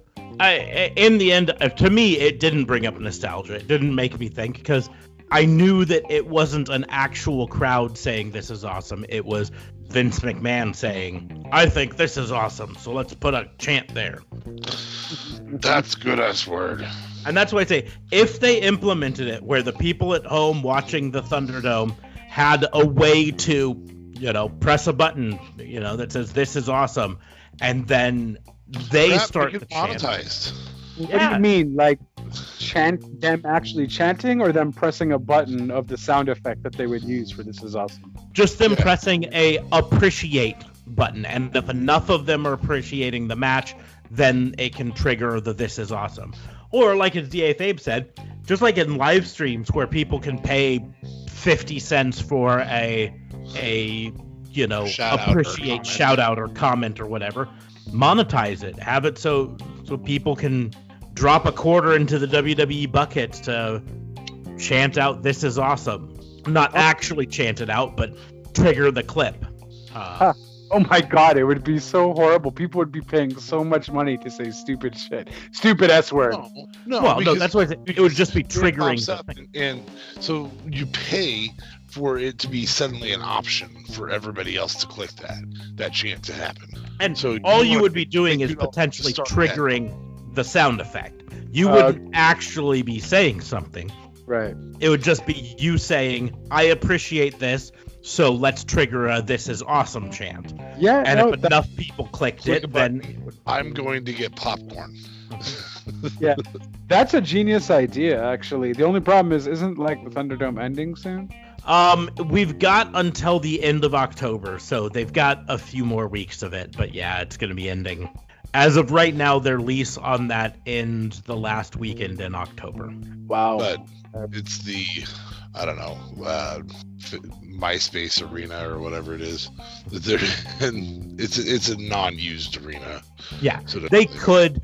They're banking right now on nationwide the restrictions being lifted enough that they can start having some more live events again. Even at restricted capacity, they still want to go start actually touring again and start making some money. But you better believe they've got this technology now. If they midway through or even late into October feel like they're not going to be able to start doing them, they'll extend the Thunderdome longer. I feel like Thunderdome's going to be a pay-per-view. I feel like we will see Thunderdome again, definitely. Yeah. Even once COVID's all over, I could see them doing it as a, for lack of a better term, a Cyber Monday sort of a thing, or Cyber Tuesday, whatever. Ground could be entirely in the Thunderdome. But just from a standpoint of this is our pay-per-view where no one's actually in the crowd. You are the crowd. What? You have control. No one's in the crowd. You're the crowd. Taboo Tuesday, you got to pick, or Cyber whatever day of the week it was that they did for that. You got to pick digitally. Now we have the technology to make that actually work, where we pick match stipulations or who's going to be in matches or stuff like that. And you just buy your Thunderdome ticket. Like, you pay money to be on that screen instead of not paying money to be on the screen. Know why they didn't somewhat monetize it a bit, though. I mean, I know at first you just wanted to get... I feel like that's a shithead thing to do. That's why. I think over monetizing immediately would have been a shit thing to do. I think they're selling it right now. I think right now is their concept of we're going to sell this as an option later on, because promotionally this works great. They can set it up for weeks on end. They can leave it set up. They can have a regular show that's this way, and you can monetize entirely digitally. I think the Thunderdome long term is something. I think right now it's so convenience stores don't typically in more competitive markets make money on their gasoline, and if they do, they don't make much. They make it on fools like me going in and paying for 2 bangs for $4, or is that what they cost nowadays? yeah. It's a beverage. Or paying for a hot dog for $1.50. Hey, gas station hot dogs are delicious. Yeah, but they're also overpriced. There's actually a company that sells an at-home roller kit that you can have your own hot dogs at home on roller, and I've seriously thought about buying one before. Interestingly enough, I own an at-home hot dog roller. Somehow or another, that doesn't surprise me. It shouldn't. It really shouldn't. And it's fantastic. I might have to borrow it someday, so I can live out my fantasy again. It even came with like a cute little sneeze guard that isn't going to do it. But, so, long story short, Cock was actually a pretty good Cock. Yeah, just no climax. Yeah. No climax for that Cock. Yeah, because, again, no major titles changed hands at all. The only one that really changed hands was the 24/7 title. And that's it. Sami Zayn's winning, technically, because he wasn't the champion. You could say anything you want. He was gone. He lost it. He was the interim champion, if you will, but that still doesn't make him the champion. So technically, the IC title changed hands, according to the WWE books. Officially speaking, yes. Officially speaking, yeah. And that was it. So honestly, this is where maybe a Payback pay-per-view would have made sense for like maybe next week or something. Like, oh my God, we didn't really get anything finished, and then bam. Payback next week, as opposed to doing it after SummerSlam, because SummerSlam is kind of where you should have ended things for the most part, but this would have been perfect to have like a Payback option since nothing really ended, and I don't know, it would have maybe have made more sense than just waiting for weeks for Hell in a Cell, which I imagine will still have the majority of the same matches since there was no ultimate ending. Well, I think Drew and Randy are done. I think that's over. Yeah, that's probably over, at least for a while, until they want to ramp up for Orton versus Edge at Mania next year. If they that might be an Edge match against Drew. We don't know how they're going to do that. We don't know if Drew plays a good heel. We don't know if they're going to do that. Right now, he sells too much on the network for his television shows because his story is so unique. But that doesn't mean that you can't change that in the long run. Mm-hmm. And I think Keith is on the way up to be facing Drew here. So unless it's too early for that and they want to save that for Rumble or something. But I don't know who you put up against Drew now if it's not Keith. Oh, I think they're definitely building towards Keith versus Drew because that was the, threat of what would happen if Randy Orton wasn't able to do it this year,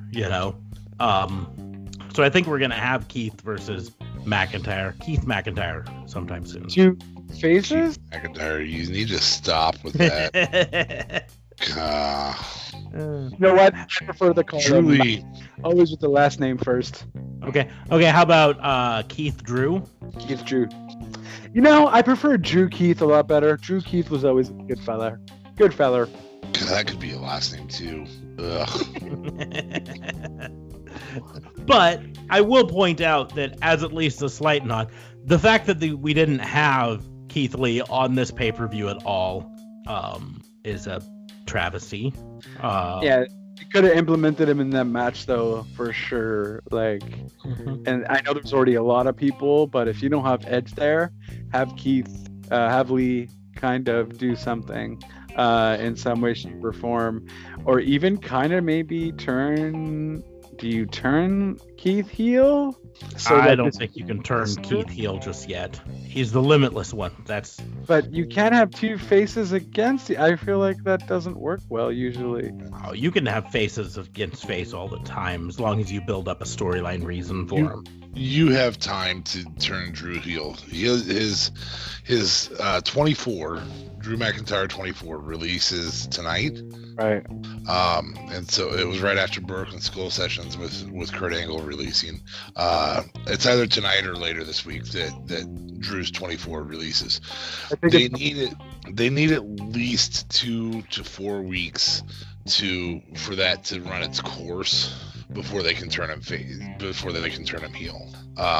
His story is too face to release the 24 right now and not have him stay face for a short while.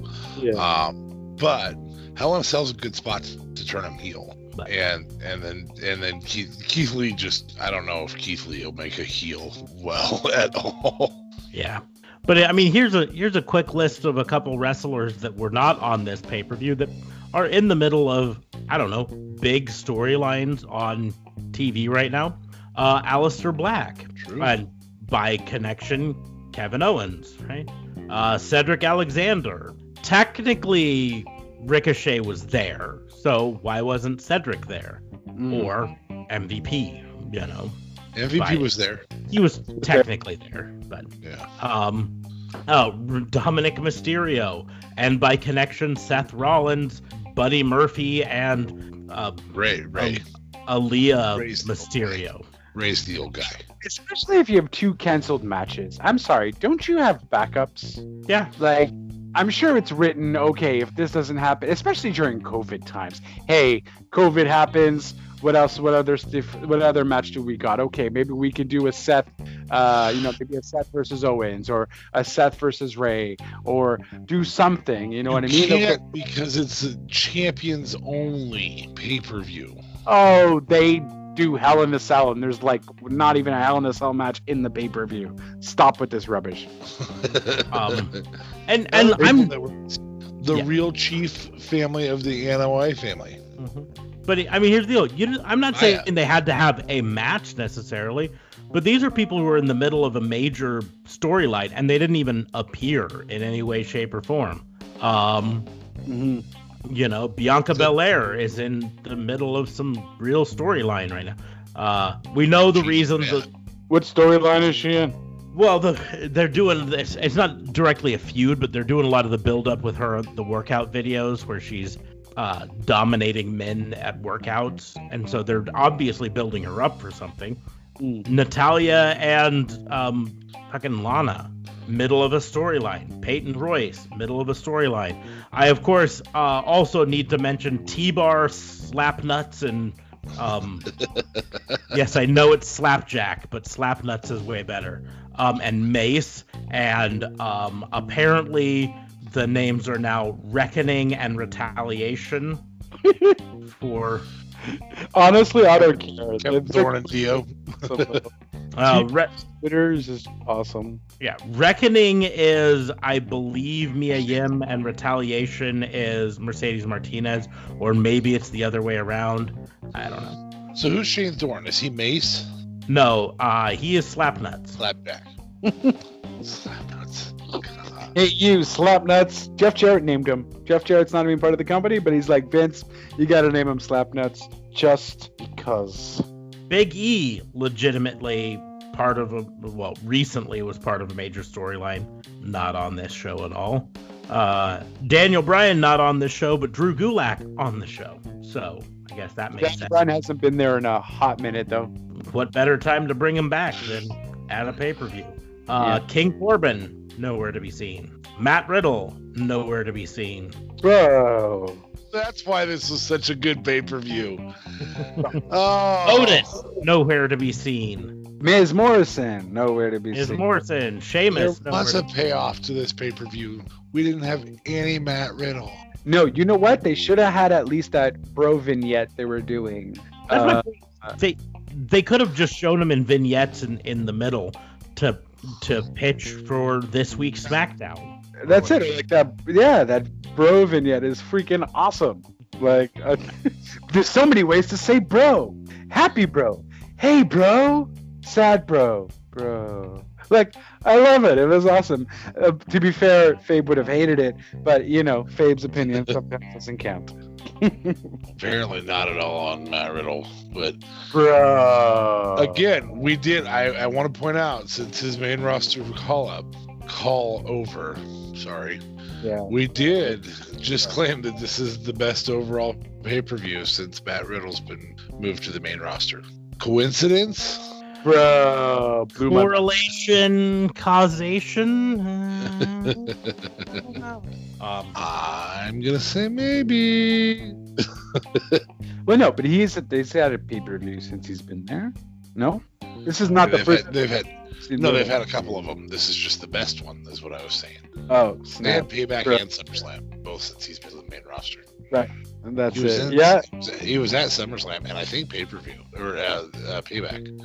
Honestly, I think the ladder match really just did it for everyone. Everyone was really happy to see how that turned out, and it just got everyone excited because for the most part, it was a lot of crappy matches in the middle. The McIntyre-Randy Orton match was really good. It was good enough because with the surprises, so they built that up nicely. And people were excited also for the Jey Uso Roman match. And I think a lot more people would have maybe been a bit more thrilled with the pay-per-view if Jey Uso would have perhaps won. Because in my wrestling would have hated it. I don't know. He says that now. But maybe. I would have hated it. What? If Jey Uso won. Oh, if he won by disqualification, if it was a Roman Reigns disqualification, I would have been fine with it. In fact, that's actually what I was pitching. I know. I heard it. I was listening. Don't go back and recap. So my point is, I would have been just fine with it. You said I would have hated it, and I'm saying no, I would have been fine. Okay, if Jey Uso had won the title. If Jey Uso had won the title, I would have been, unless there was shenanigans. Even then, I probably would have. I would say that most people would argue against JLB saying there were some crappy matches in the middle. Because I don't know. Again, I'm looking at CBS the standard Sports. Was set really, really high on the very first match. It was high, but the lowest ranked match by CBS Sports, which admittedly CBS Sports isn't the be-all end-all. It's just one example here. But the lowest ranked match of them was a C+, Street Profits versus Andrade and Angel Garza. Yeah, I don't know. I'll give that a D. That was lower than Asuka and Zelina Vega? Yes, Asuka and Zelina Vega got a B. Whoa, okay. Never mind. So, yes, is definitely not the go-to for match ratings. Did What's-His-Face put his ratings up yet? Meltzer, no, those will come out probably Tuesday at the earliest, maybe Thursday. He rewatches it a couple times. Yeah, well, I mean, this is a good pay-per-view to rewatch. Like, I'm not mad at the overall pay-per-view. It's great. I'm just saying that ladder match really built this up nice. The McIntyre and Randy Orton match was a pleasant surprise. That could have easily turned horrible. But the way it was structured was nice. The surprises were good. It's told a great story with them bringing everything back full circle, with Randy Orton, all the punts that he did, and so on. Like I mentioned earlier, Big Show coming, getting his revenge, Kristen coming, getting his revenge, Shawn Michaels coming. It was just well done, and I want to know who produced that match, because whoever produced that match, hey, do more stuff, because that was really spot on. So what you're saying is there was a lot of coming going on in the Drew McIntyre match. In that cock match. At cock. Yeah, you just messed up your own joke. One job. Definitely a lot of coming in the cock match. Yes, that cock was coming for sure. Nope, just the Drew McIntyre match at cock had coming. No one else was coming in any of the other matches at cock. I was.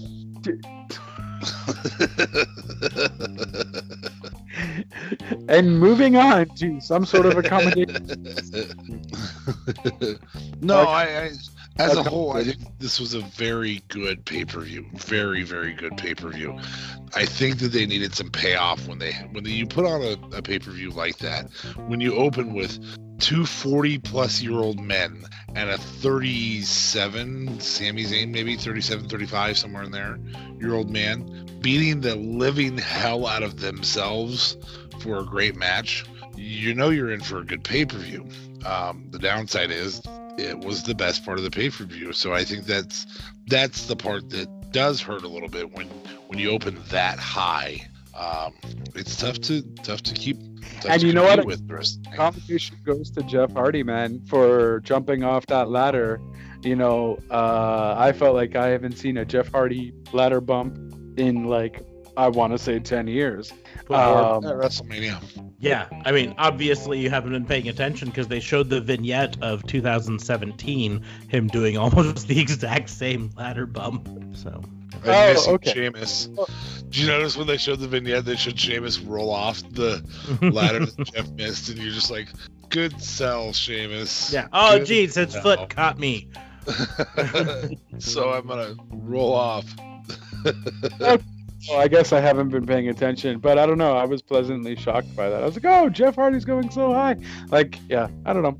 I enjoyed that. I'm still happy. I'm happy Jeff Hardy's safe because he's older now, whatever. And I'm like, Jeff, man, just be careful.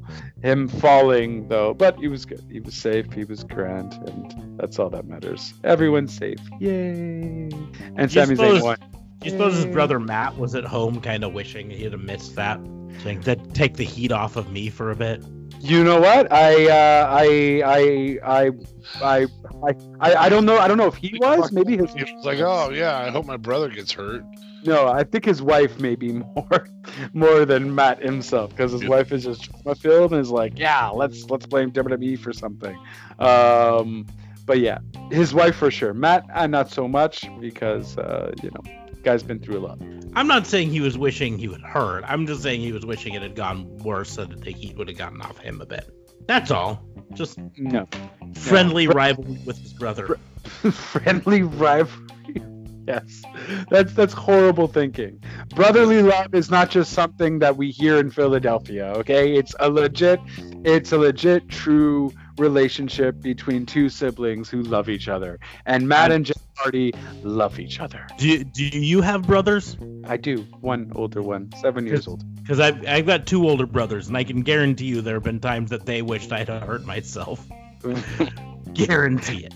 I mean, to be fair, I'm not your brother, and I wish you hurt. No, I'm just joking. So, Sami Zayn's 36, just so everybody knows. And at 36, I could not take Jeff Hardy jumping through a ladder. And I'm bigger than Sami Zayn. For some reason. All right. Yeah. I mean, yeah, but he's also... Sami Zayn has been wrestling for like 18 years, though, man. This guy has taken it all. I'm sure a bump like that is nothing. He's only 36. This guy's been wrestling since he was 18. So it's essentially, it just comes with the territory sort of deal. And I'm pretty sure Sami Zayn stopped wrestling for a while El Generico was wrestling. Yes, for sure. Because he was dead. But he was wrestling. He was vicariously wrestling through El Generico.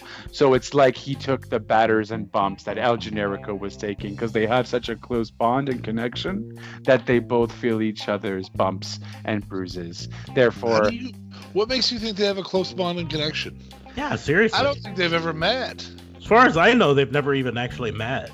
I mean, Sami Zayn obviously stole a moveset from El Generico, but that's just, obviously he watched some tape and thought it was a good move. You don't have to meet someone to have such a close bond with them. You just have to look at them once from a TV screen and just feel that close bond. That explains my relationship with Jessica Simpson. That's awesome.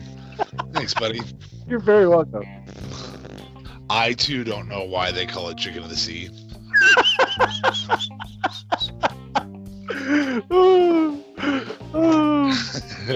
So, you guys can follow us. I think that actually does lead us to a good outro for this show. Normally we do like commendations and misdemeanors, but this one, this was a review of a really good cock. Yeah, this cock was good. I commend this cock. I would say though that the ladder match was not the best cock match of all time. I still think that belongs to Sheamus and Cesaro. I mean, you know, there have been some good cockfights over the years. Yeah. Horse cock is not always the way to go. Yeah. This was actually a relatively short cock. All in all, it was over a little earlier than most people would have been satisfied with. Satisfied? Holy cow! I couldn't even keep a straight face. Sorry. The content. Yeah, I think you could argue that this was a girthier cock overall. Good content. A lot of stories being told here. Mm-hmm. No climax with this cock though. No. But I enjoyed it overall. Like I say, we don't really give ratings on this show, so I'm not going to really push for it. But I would say a solid 4.25 out of 5 for me. Or if I was go to 10, I would say a 8.5 out of 10. I'm glad you did your math. Hold up, that's not right. 9. No, wait. 8.5. 8.5. There we go. Yep, that's the total. Like 7.7 on 10 then, if we're doing math. Fair enough. I'm not going to give it a rating because it's not over, apparently, because there was no climax. There was no closure. There's nothing that finished. So you just don't rate it? You just ignore that it ever happened? Yeah. I have frequently been in a situation where things didn't happen and nothing finished, and so, well, I guess that didn't happen. Were you the problem or the ignorer? You know, we don't need to discuss that either way. I would argue that you would still owe the prostitute, even if. Whoa, what are we? I thought we were talking about Clash of Champions. I'm just using a reference. It's just if saying. If I got the great massage but did not get the other piece. Exactly. You would still owe for the massage. So. Yes. Okay. Well, if that's the case, then I suppose I'll pay up. I don't know. There's only one disappointment to me, and that disappointment is something needed to finish. Something needed to finish here, and nothing did. Maybe Randy I think Randy and Drew did finish. I think that's the end of that storyline. So for that reason, that there was a finish to it, I'm going to give it a 6 out of 10.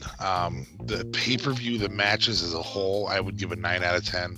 Just the idea that it was a pay-per-view really, I give that a 4 or 3. Just because there really wasn't that much culmination in this. Yeah, I don't have to say climax.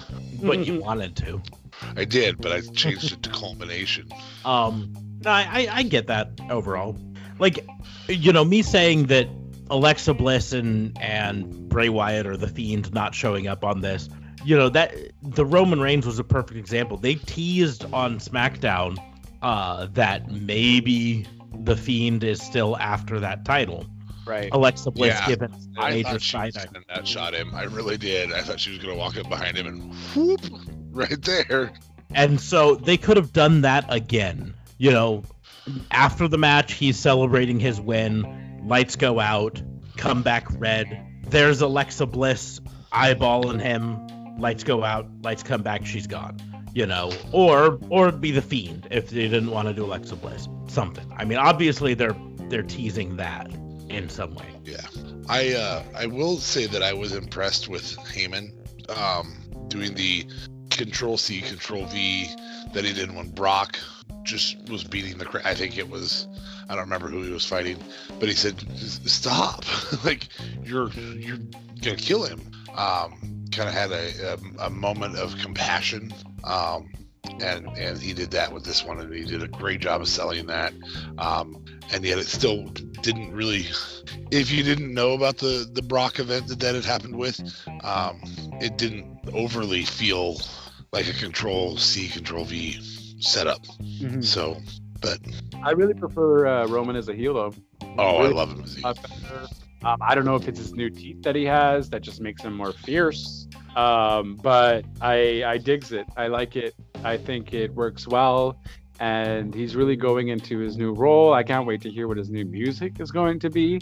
Because I find Titantron music and all that really adds a certain effect to it and makes it more convincing as well.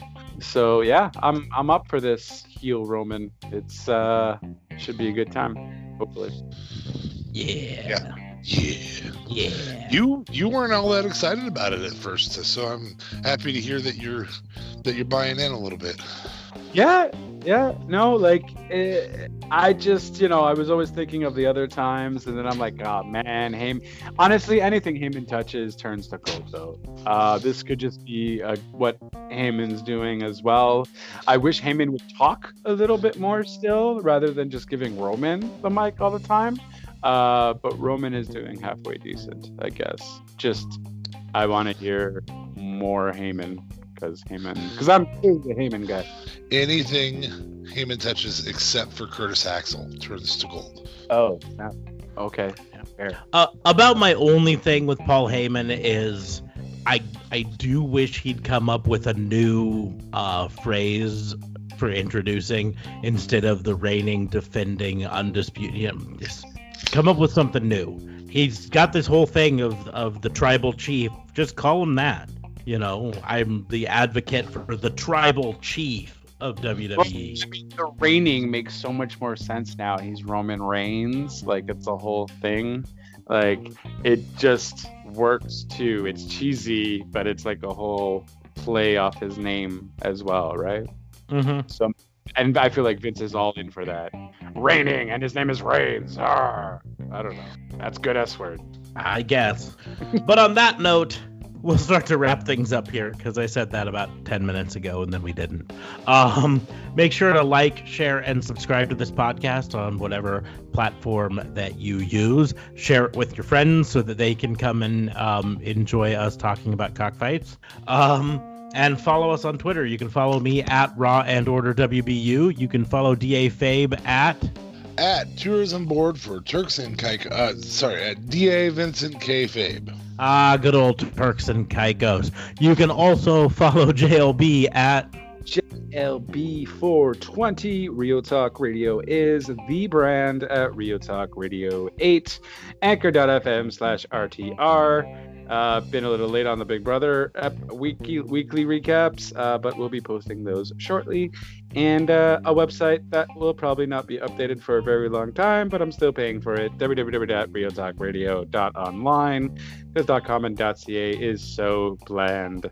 Unlike Turks and Caicos, which is your exotic future getaway that you should book now. Hashtag still not sponsored. Hashtag we should be. Hashtag cock. I am seriously going to go research and try to register. Please sponsor us, turksandcaicos.com.